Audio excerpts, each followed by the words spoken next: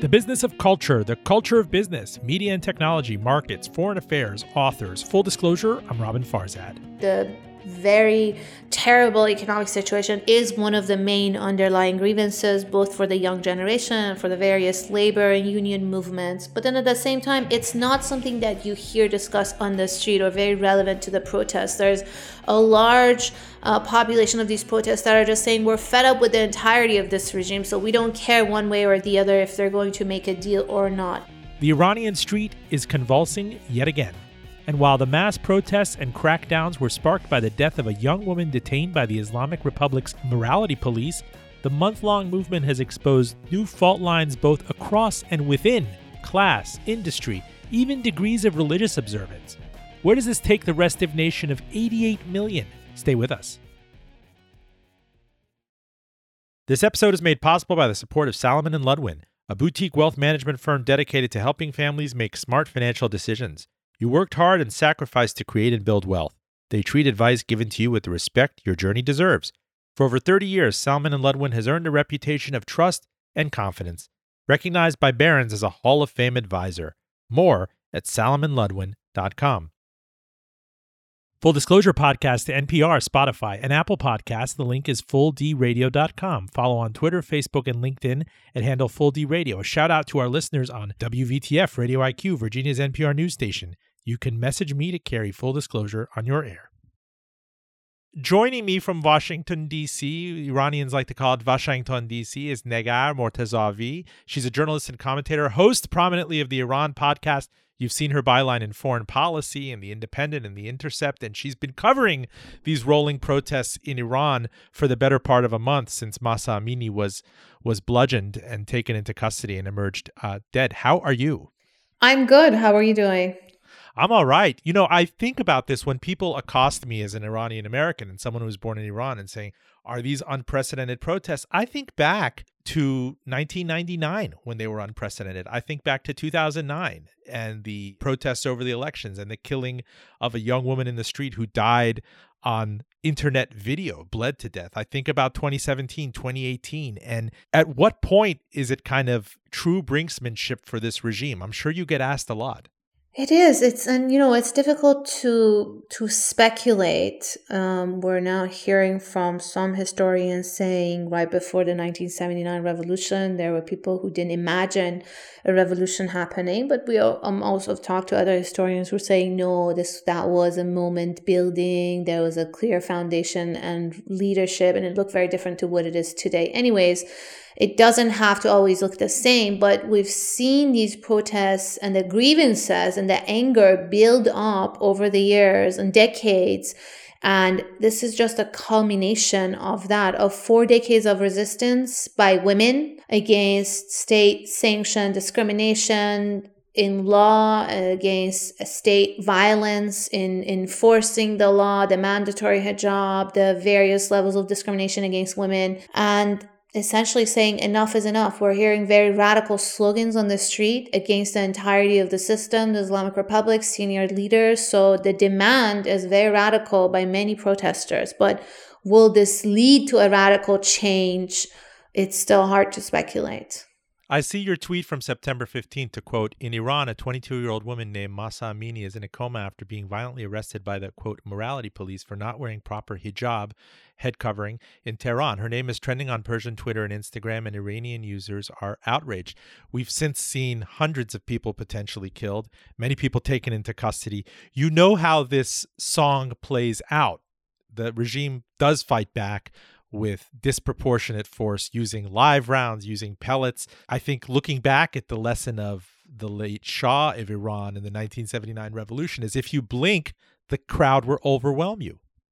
That's exactly the playbook of the regime. And because this is a regime that came out of a revolution against the previous one, they also know many of those tactics of the revolutionaries. They have tried to completely disable any form of leadership or dissent inside the country, the civil society, weakened civil society. We saw the leaders of the 2009 Green Movement essentially be placed on their house arrest for over a decade until today.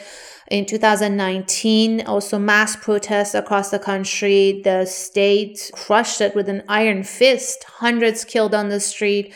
Thousands were arrested, many of them given very harsh sentences. So the repression and the violence has been brutal, and the state has shown willingness and ability to crush this form of dissent. But they're also dealing with a crisis of legitimacy. This is a serious crisis of legitimacy because you may be able to send people back home at every round, but if you don't address the grievances, their demands, it just keeps piling up and piling up. And now we're seeing this intersectionality of all kinds of protests from different communities. Today, we saw lawyers, we're seeing school children, it was university students, teachers unions, laborers, and now oil workers have also joined. So how did it tip over to the critical oil sector, which is obviously the majority of the economy, the majority of Iran's critical exports at a time of inflation and a paucity of hard currency? Well, we have seen unrest among the oil workers in the past. There's a lot of economic, underlying economic grievances, work conditions, and just a change in that industry. So we have seen on and off protests by oil workers here and there, but now them joining sort of this mass movement, this nationwide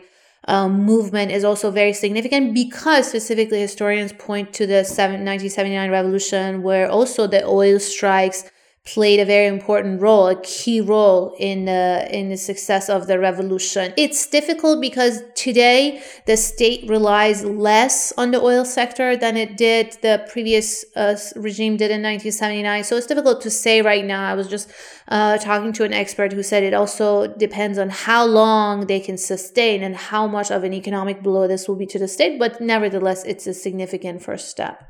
I have to pose the question because it gets posed to me all the time. Is Iran capable of some sort of grand bargain, either exogenously, say the Biden administration makes it an offer it cannot refuse, with if you scale back your nuclear ambitions, maybe if you do less nefarious stuff in the region, and then can it similarly turn to its people and say, all right, I'm giving you a choice like the Chinese did after the Tiananmen massacre in 1989. You're not allowed to touch politics, but if you opt for the other route, we'll let you pursue economic self-determination. You can become wealthy in this country. You can travel abroad. You can avail yourself of sanctions relief and everything else. Just don't touch the third rail of hijab in politics. Is that even possible with the Islamic Republic?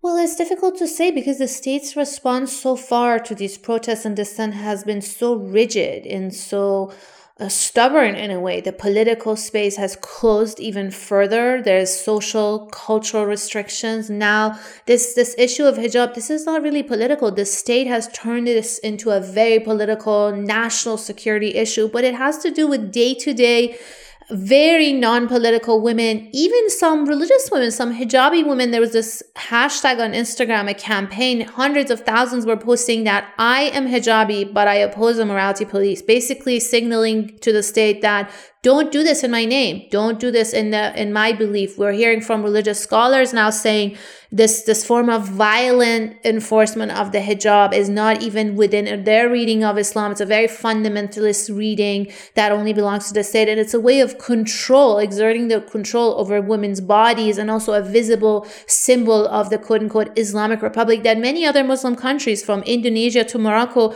don't have this form of mandatory hijab and enforcement or violent enforcement by the state. In the case of Mahsa Amini, lethal violence eventually led to her death in custody. So it's difficult to see what the turning point or a wake-up call, is this going to be a wake-up call to the state, or are they going to be stubborn and rigid all the way to the end? But so far, they haven't shown much sign of flexibility.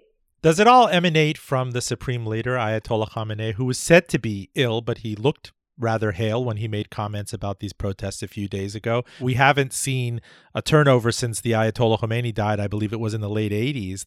That is the center of gravity. That is the locus of control. Is there even room for a less rigid Ayatollah to step forward?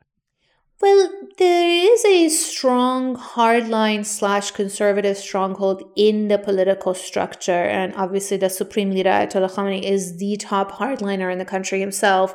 There is also a hardline base, even I would argue more hardline or more conservative than him, that keep pushing him and the political structure to that direction. But he sits at the top of it. He is the top hardliner in power with a lot of sway as far as the direction the country goes. And so far, we've only seen stubbornness, calling these protesters rioters and disruptors and foreign agents, saying this issue of hijab is a US-made issue. It's a national security issue. It's a way of going against the regime. But it's not. It's everyday women and girls who see themselves in Mahsa Amini, this small town 22-year-old girl who was visiting the capital with her family. Women see themselves in how she was dressed. We have seen images of her in detention, and we have some religious women even asking what exactly was wrong with what she was wearing, that she had to die for it or be killed for it. Men see their own sisters in Mahsa Amini, and this violence from the state that could be subjected to their own sister any day.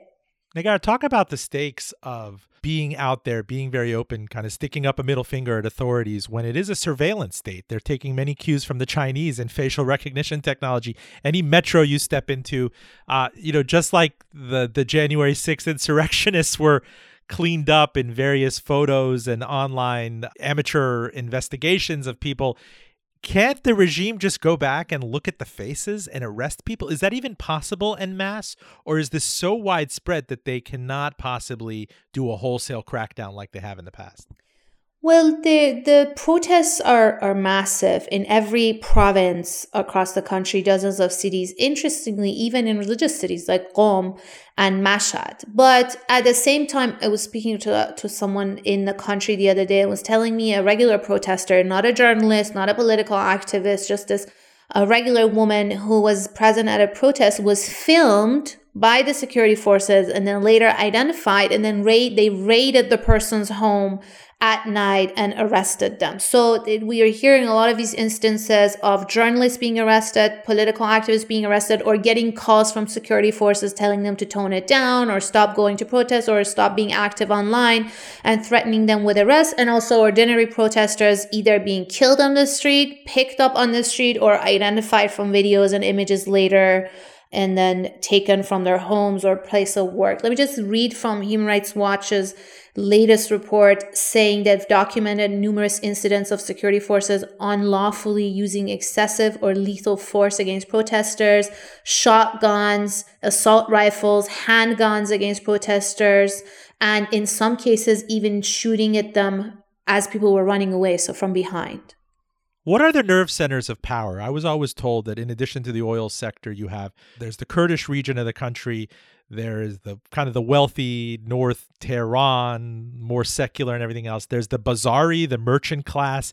What are the lessons to be gleaned from the Islamic Revolution and kind of the people who have to be made whole right now for this regime not to topple? Well, the oil sector is very significant and key. It's the largest industry in the country, although not the entirety of the economy, but it's a very important and key industry.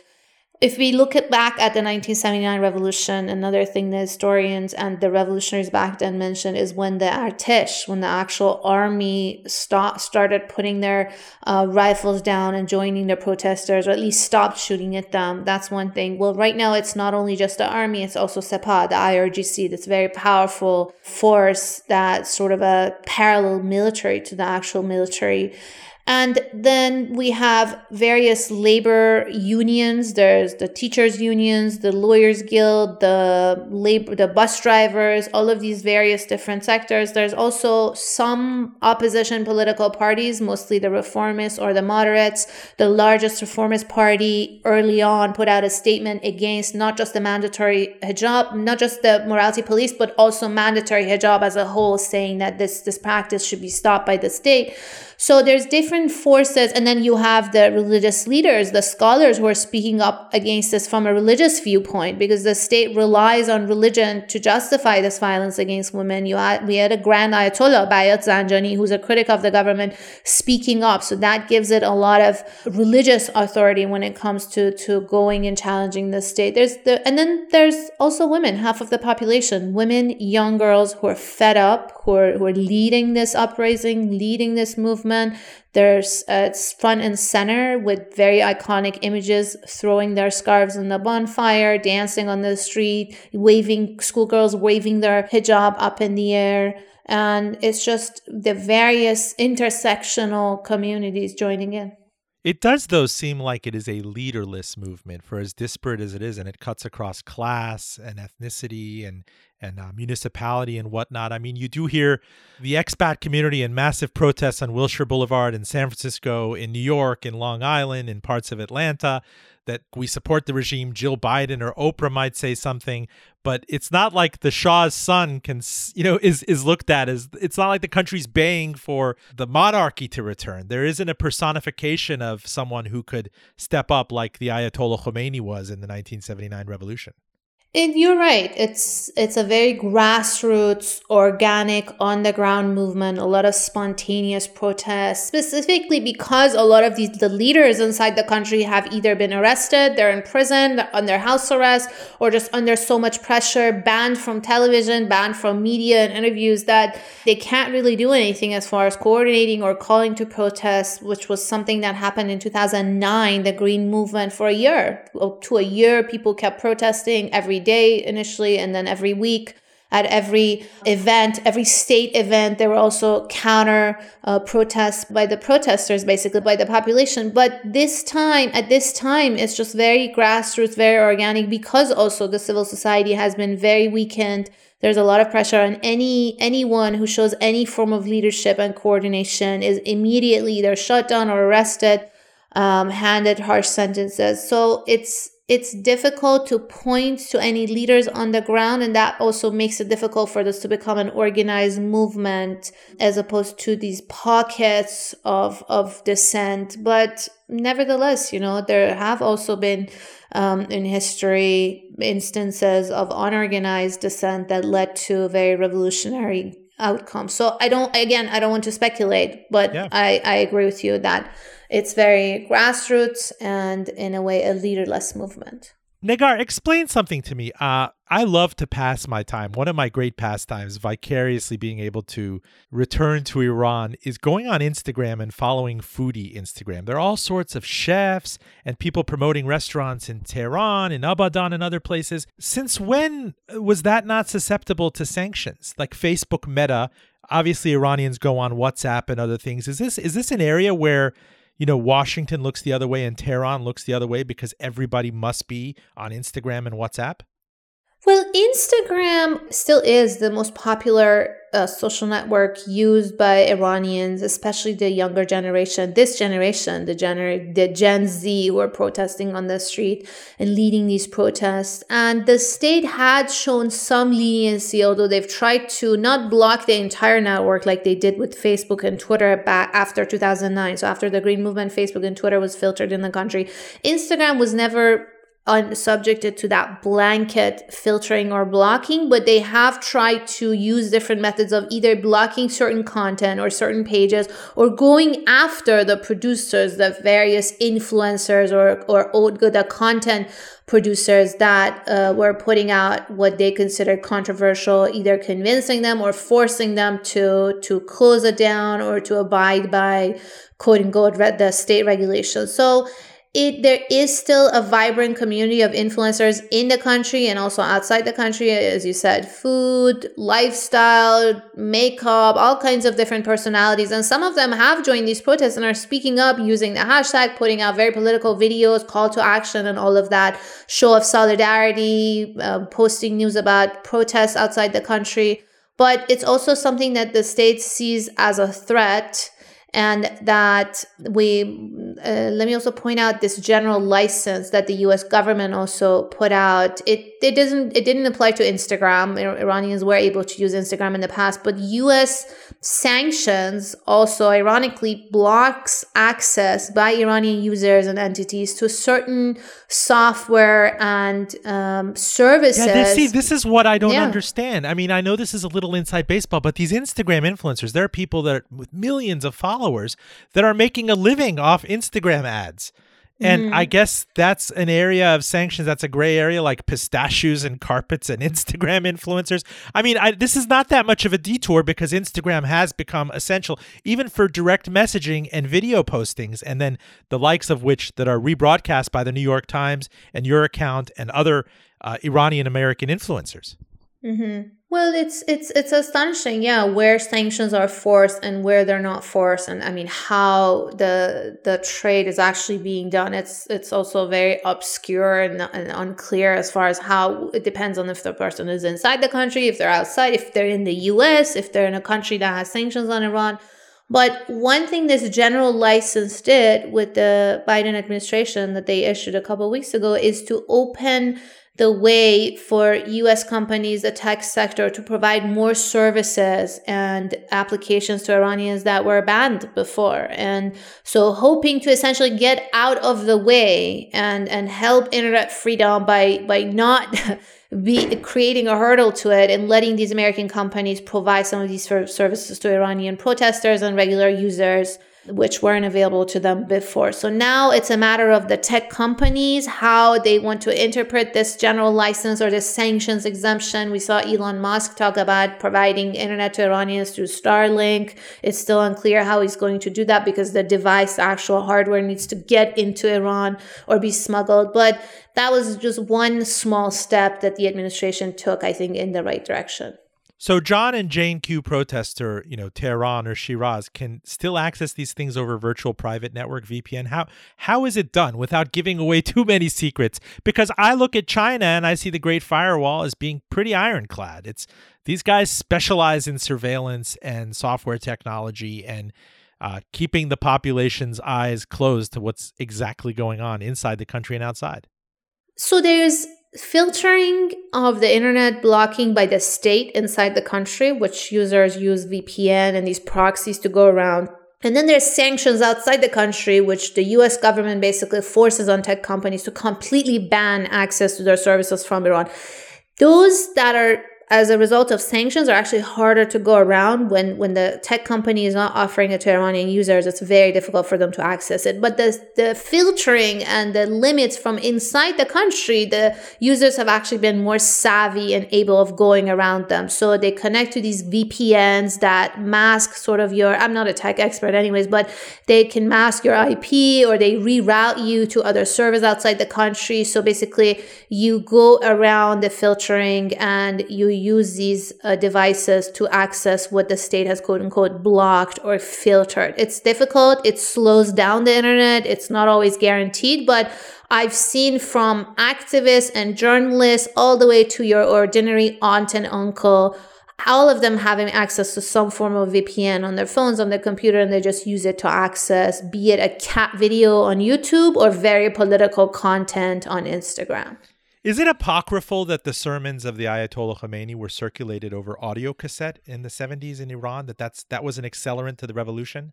It was. The modest video cassette, as they called it back then, his sermons would be recorded, his call to action and the sermons against the Shah would be recorded and then smuggled in the country and then reproduced or re-recorded on millions and then be handed around the country in a network that the states seem to just be completely unaware of or unaware of its impact and its extent. So the video cassette over the decades has now transformed into Instagram videos, into Telegram channels, and also these messaging apps, even WhatsApp. WhatsApp was limited by the state because that's also the most popular messaging app in the country that's used by protesters to communicate, and it's also used by the general public to send out information about what's going on. And again, for our listeners, WhatsApp and Instagram are owned by Facebook Meta, a United States multinational. I mean, Mark Zuckerberg. These are the fascinating kind of gray areas to me. I guess salutary neglect on both sides where you look the other way. Full disclosure, I'm Robin Farzad. We're talking to Negar Mortazavi. She is host of the Iran podcast. You've seen her byline in Foreign Policy, The Independent, The Intercept, has been all over the protests emanating from the bludgeoning death of Mahsa Amini in mid-September. Well, how is the general populace there? How is the street looking at the nuclear negotiations? Because on the one hand, you have a very restive population, very high unemployment, very high inflation, even professionals forced to gig, to take jobs to moonlight as taxi drivers and everything that do want some relief, that do want the currency to see some recovery, that do want trade to resume, but don't want succor or relief given to this regime especially? Sure. So it's a complex issue because, again, the economy, the very terrible economic situation is one of the main underlying grievances, both for the young generation and for the various labor and union movements. But then at the same time, it's not something that you hear discussed on the street or very relevant to the protests. There's a large population of these protests that are just saying we're fed up with the entirety of this regime, so we don't care one way or the other if they're going to make a deal or not. And also another issue is when the nuclear deal happened, the expectation or the hope for the economic return of the deal was much higher than what actually came. And then with former President Trump pulling the US out of the deal, essentially unraveling it, all of that hope was crushed. So the population is not even those who are looking for economic benefits of a deal are not as hopeful and looking up to it as they did or anticipated back in 2015 before the initial deal was made. But at the same time, if a deal can bring economic relief to the population, that's definitely something a lot of Iranians expect and are looking forward to. But U.S. and Western negotiators seem to be laser focused on nuclear stockpiles. It's not like Islamic Jihad or nefarious activities in Lebanon or Yemen, that they've really compartmentalized. It's one versus the other. They're not talking about this in an omnibus sense that you need to be fair to your people for you to come back into the international commercial community. Sure. That's something that actually the Obama administration started by their realization was that there are so many issues to talk to Iran, so many problems that they wanted to resolve, but it's more effective to take them one by one. And they decided that the priority was to focus on the nuclear program, make sure it remains civilian, it never turns into a weapons program. And so they compartmentalize, as you said, and they focus on that issue. Back then in 2015, there were also parallel negotiations about dual national prisoners in Iran. This time around, it seems to be also one of the issues of concerns of this administration, taking it very seriously and trying to pursue it in parallel, not as part of the actual deal, but in parallel to the deal. So it is one issue that they decided the Obama-Biden administration, and now it seems this administration are deciding to first try to get that out of the way and then focus on other issues that even the Europeans are also interested. Iran's regional policy, regional presence, the missile program, and then obviously domestic affairs and human rights violations. Hold that thought. Full disclosure, stay with us. Full Disclosure Podcast to NPR, Spotify, and of course, Apple Podcasts. The link is fulldradio.com. Please subscribe and suggest the same to your mother, your aunt, your cousins, your khale. You can follow us on Twitter, Facebook, and Instagram at handle FullDRadio. If you're just joining us, we're talking to Negar Mortazavi. She's host of the Iran podcast. Her words have been seen in Foreign Policy, The Independent, The Intercept. She's been covering like a hawk the Iran protests since mid-September, since the bludgeoning death in custody of Mahsa Amini, the young 20-something who was accused of wearing indiscreet hijab. I do have to ask you in closing, in the last 8 or so minutes we have left with you, very few people realize this. I tend to find some inside baseball things out there that Iran actually housed a satellite campus of Harvard Business School as recently as 1977, 1978, the Iran Center for Management Studies. At some point in our history when we were tied allies with the Shah, that it was looked at as a desirable emerging market. It had a young, restive, educated populace that was really amenable to United States brands and genes. We've heard the tropes about Baywatch on illegal satellite TVs, of Johnny Walker Red at these parties in North Tehran, of Cosmo magazine. I also noticed that Goldman Sachs had a paper in 2005 that coined the next 11, some of the most promising emerging markets of this century, which included South Korea, Mexico, Bangladesh, Egypt, Indonesia, Nigeria, Pakistan, the Philippines, Turkey, Vietnam, and bang, Iran. So it seems like something has been left really interrupted since the progression of the 1970s. You would imagine that these two civilizations could get along, that there is a mutual cultural respect or mutual cultural affinity. But the big thing in the way has been Washington and Tehran, the right wing on both sides. It is indeed there's a great book on this very issue by a former U.S. diplomat / hostage at the embassy in Tehran that was taken over by students back in 1979.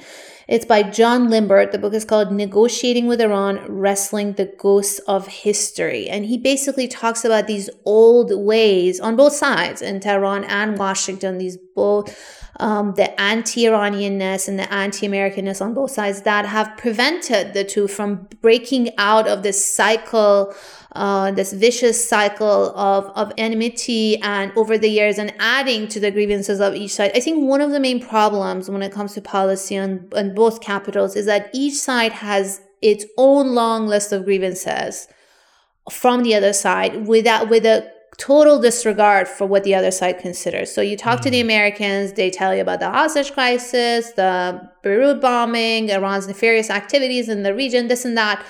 You complete disregard for what the U.S. did, that Iran did them wrong. And you talk to the Iranian side, they go back all the way back to the 1953 the opium wars, everything. Exactly. Sure, yeah. The shooting down of the Iran airplane by the U.S. Navy in the 1980s, the support of Saddam when he attacked Iran, all of that. They have their own long list and feeling like they have been wronged by the U.S. time and over again. And it's just been so difficult to break out of this cycle for both sides. There was a brief moment in the Obama administration, the second term of President Obama, when it was historic negotiations on a nuclear issue and a historic deal. But then it went back sort of to the same cycle of escalation and confrontation under President Trump. And so far, it hasn't really changed. Yeah, we haven't seen direct confrontation under this administration, but even a revival of the nuclear deal hasn't yet been possible. I always joke, Negar June, that if I got sanctions waiver from both Washington, D.C. and the blessing of the Ayatollah and full protection to go back to Iran, they wouldn't draft me. If you let me open Tehran's first Chipotle, I would win a Nobel Peace Prize.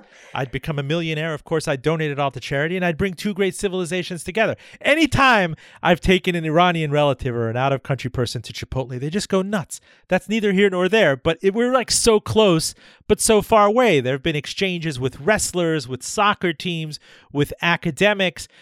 But throughout all of these administrations since Jimmy Carter, whether Republican, whether Democrat, I even read a story that Ronald Reagan sent a cake and a Bible to the Ayatollah Khomeini. I mean, how is that even possible that this mutual distrust and disdain has persisted while the likes of Turkey and Indonesia and other Muslim countries have really kind of lurched westward? Indeed. And, the real losers of this have been the people on both sides. Well, mostly the Iranian people, because obviously the U.S. is a big superpower, the world's largest, strongest economy. They're not losing as much. They're not as deprived from doing trade and engaging with Iranians. But the Iranian people have been the big losers of this, of losing economic opportunities, business opportunities, cultural exchanges, sports, you name it.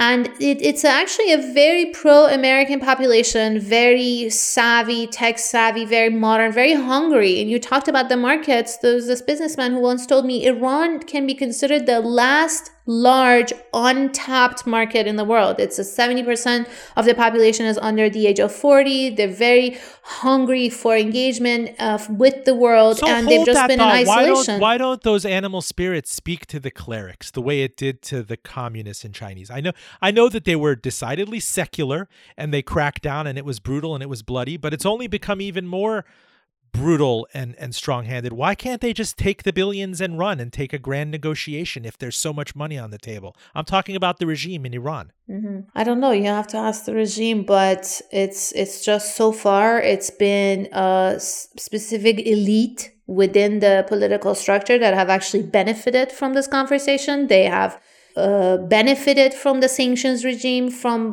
essentially this industry of circumventing sanctions. It's actually made some people wealthy and rich. People see this very small minority class of elite that are actually living the life, getting wealthier, and having comfortable lives. And they can actually buy their freedom from mandatory hijab. If they drive in their fancy cars, they have parties in their fancy villas, and it's your ordinary working and middle class woman who has to take the bus, who has to get on the metro like Mahsa Amini, who gets picked up by the morality police and gets subjected to this type of state violence of enforcement of a law that really has lost its meaning over the years. How do China and Russia play this in the interim, especially if Iran is further estranged from Washington? I have seen that Iran has exported these kamikaze drones to Russia in its crackdown in Ukraine.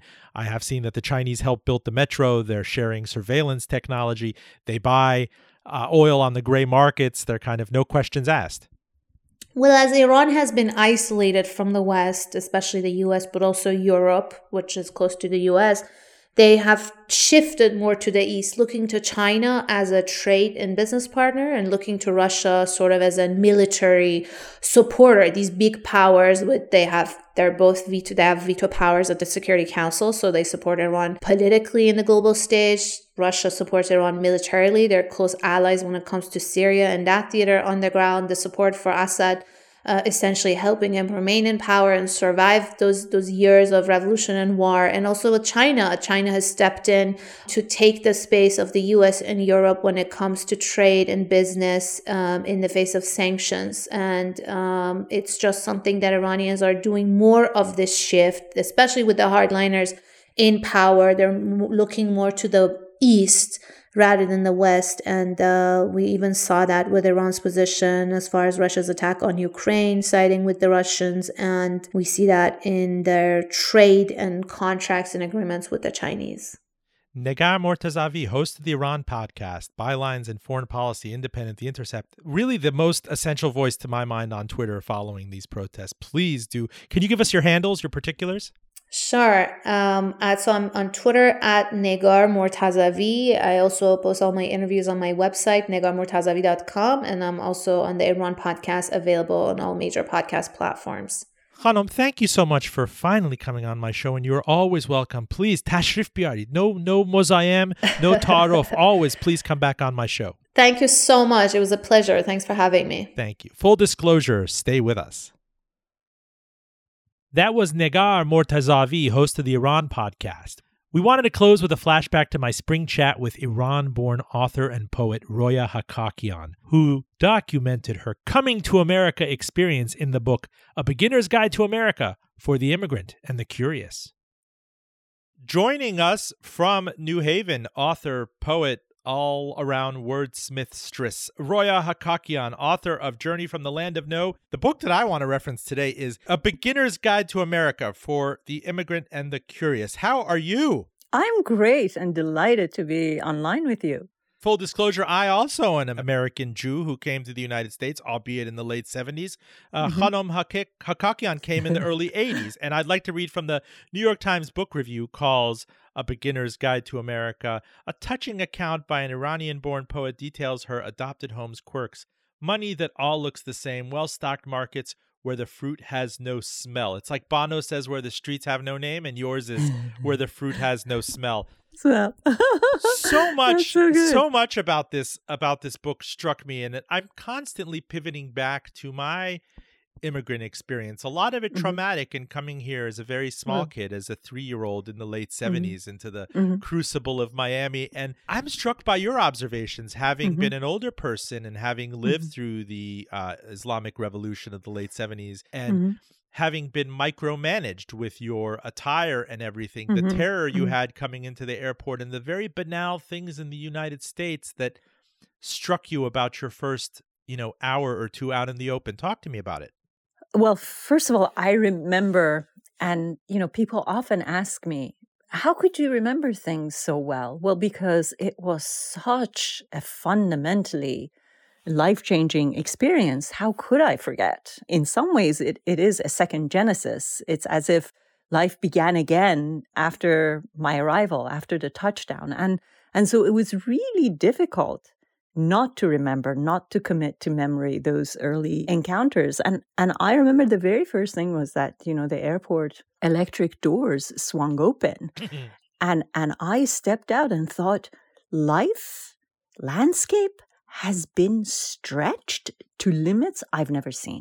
And it was that, the horizon was vaster, buildings were taller, cars was far bigger than I had ever seen. people were, monumentally large, both, in all directions. And I remember feeling that I had been dwarfed and that, it was really hard to feel that, my dimensions could somehow fit into this new life. And that was my your earliest experience. And I'm really struck by the poetry of your recollections in the chapter Upon Arrival in America the Beautiful. If I can quote, apathy, evil in its own way, is a luxury of freedom. At the voting booth, democracy boils down to a ballot. On ordinary streets, as you see them on the first day, it manifests as indifference. The novelty you are experiencing today is just that. No one watches or cares much about what you do as long as you do not harm anyone. Bask in the icy calm of this refreshing indifference. Years later, you might yearn for attention, but for now, you want to vanish amid the crowd and find this oblivion comforting. Mm-hmm. I kind of want to frame that. I want to tattoo it because, as writers, it's one as immigrant writers. Later on, we're trying to get attention later in life, and we're very public facing.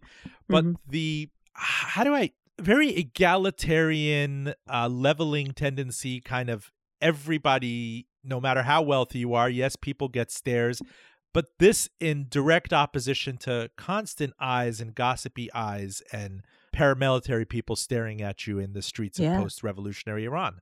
Yeah, exactly. And well, first of all, I'm flattered and delighted that you see the poetry in the prose.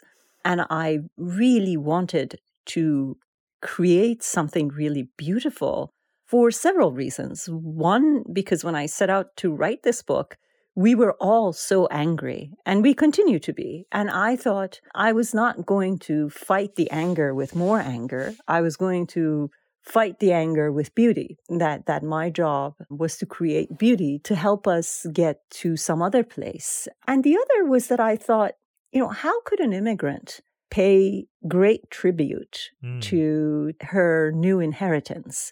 And I thought part of it had to do with me trying to pay my tribute to language. So those are sort of the prose, why I chose the prose to be the way it is. The other was that I thought, how could we as immigrants bring our perspective to this conversation about America?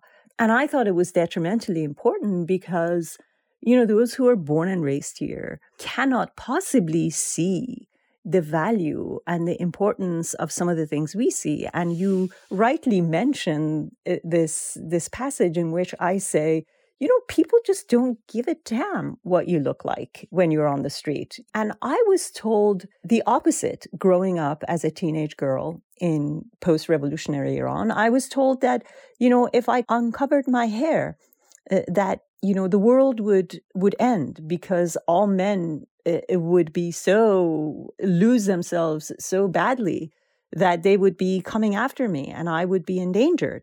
And so the idea that, I could take the scarf off and walk down the street and not only nothing happened, but nobody cared. Nobody even looked at me. And of course, I knew all that intellectually, but to experience it was something entirely different. What is it about Persian culture? And I can you translate? Is it Chesh to Ha Cheshmi?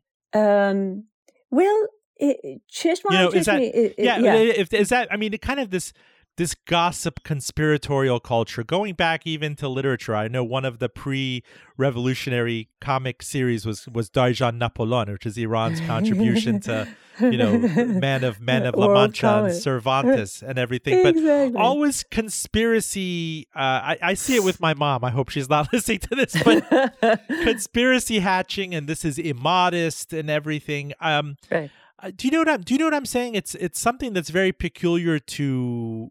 You and I talk offline about ta'aruf, which is kind of a preemptive courtesy, preemptive modesty. There's no way to define it in 10 words or less for a radio listenership.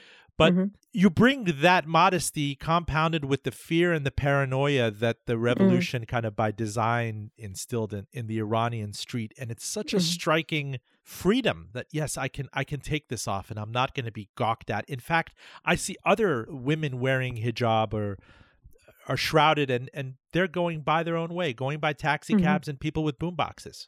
And they don't, nobody pays attention to them either. I mean, this is really incredibly fascinating. First of all, I think, maybe we are culturally, genetically designed to be, paranoid, as you put it. But I think it is somewhat a product of being, I don't want to call it provincial, but being culturally and ethnically not diverse, right? I mean, it's very easy to kind of turn in on yourself when you're surrounded by people like you, because people who are unlike you, as we experience in the United States, are constantly challenge you to be different, to think differently, to question yourself, to doubt, whether your long, straight hair should be the standard of beauty, or whether, the kinky, dark hair of someone else should be the standard of beauty. I remember I had never met a Black person in my life. Can you imagine that?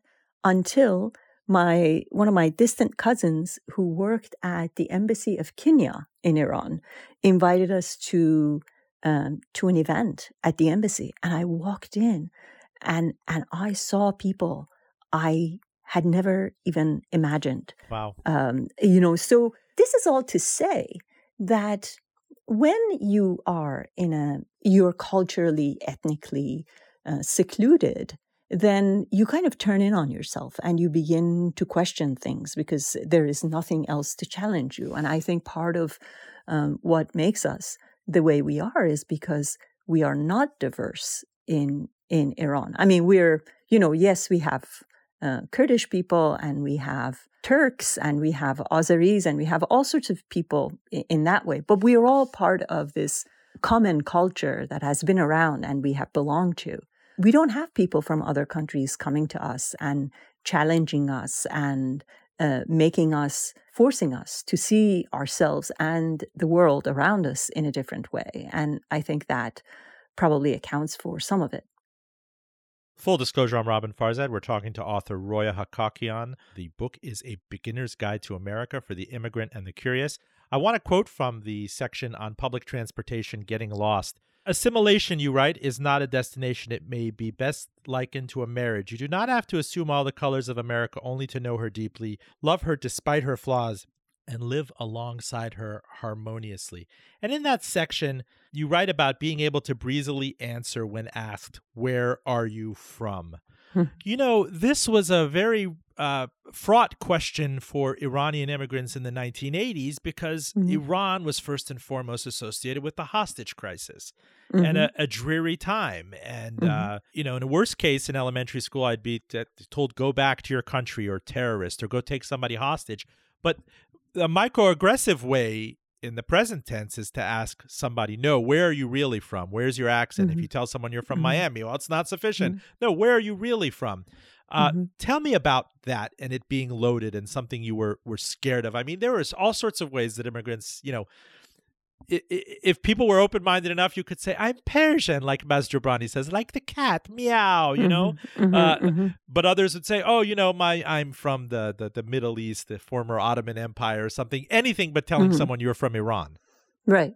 And it's interesting because, as you know, and you just mentioned, a lot of Iranians in the United States introduce themselves as Persian Americans. And I've had this conversation with nieces and nephews who say, I'm Persian American. Why do you introduce yourself as Iranian American? And I always say, because I have to face the responsibility of, the current political situation and be able to, speak up on behalf of both parties, both Iranians and Americans, and try to bring some insight into what drives our tensions. So yes, you're correct. And that we are reluctant to say we are Iranian Americans. And I assume this is probably the experience for so many other immigrants from countries that are at crosshairs with the United States coming into this country. But, there's something I learned, which I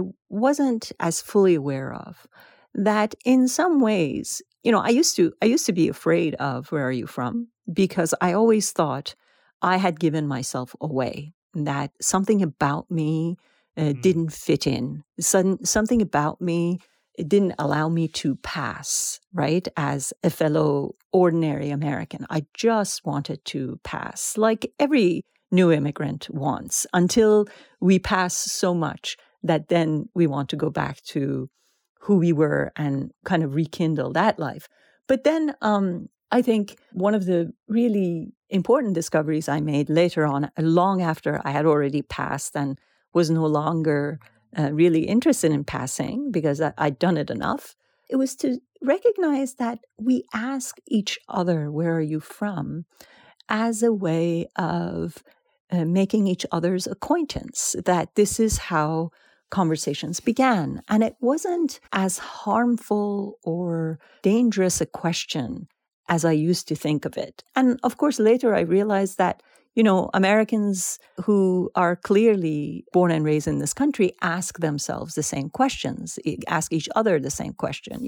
I'm from Utah. Where are you from? I'm New Hampshire, and it's a way of getting acquainted. So I think that's another thing we immigrants can bring into the conversation with each other and with others, which is that certain questions may jar us or alarm us, but perhaps there's room to think that we're just trying to get to know each other, just as we ask, are you married, or, do you have children? You were listening to Roya Hakakian, author of A Beginner's Guide to America for the Immigrant and the Curious. Full disclosure, special thanks to my man Claire Morgan at Notterly.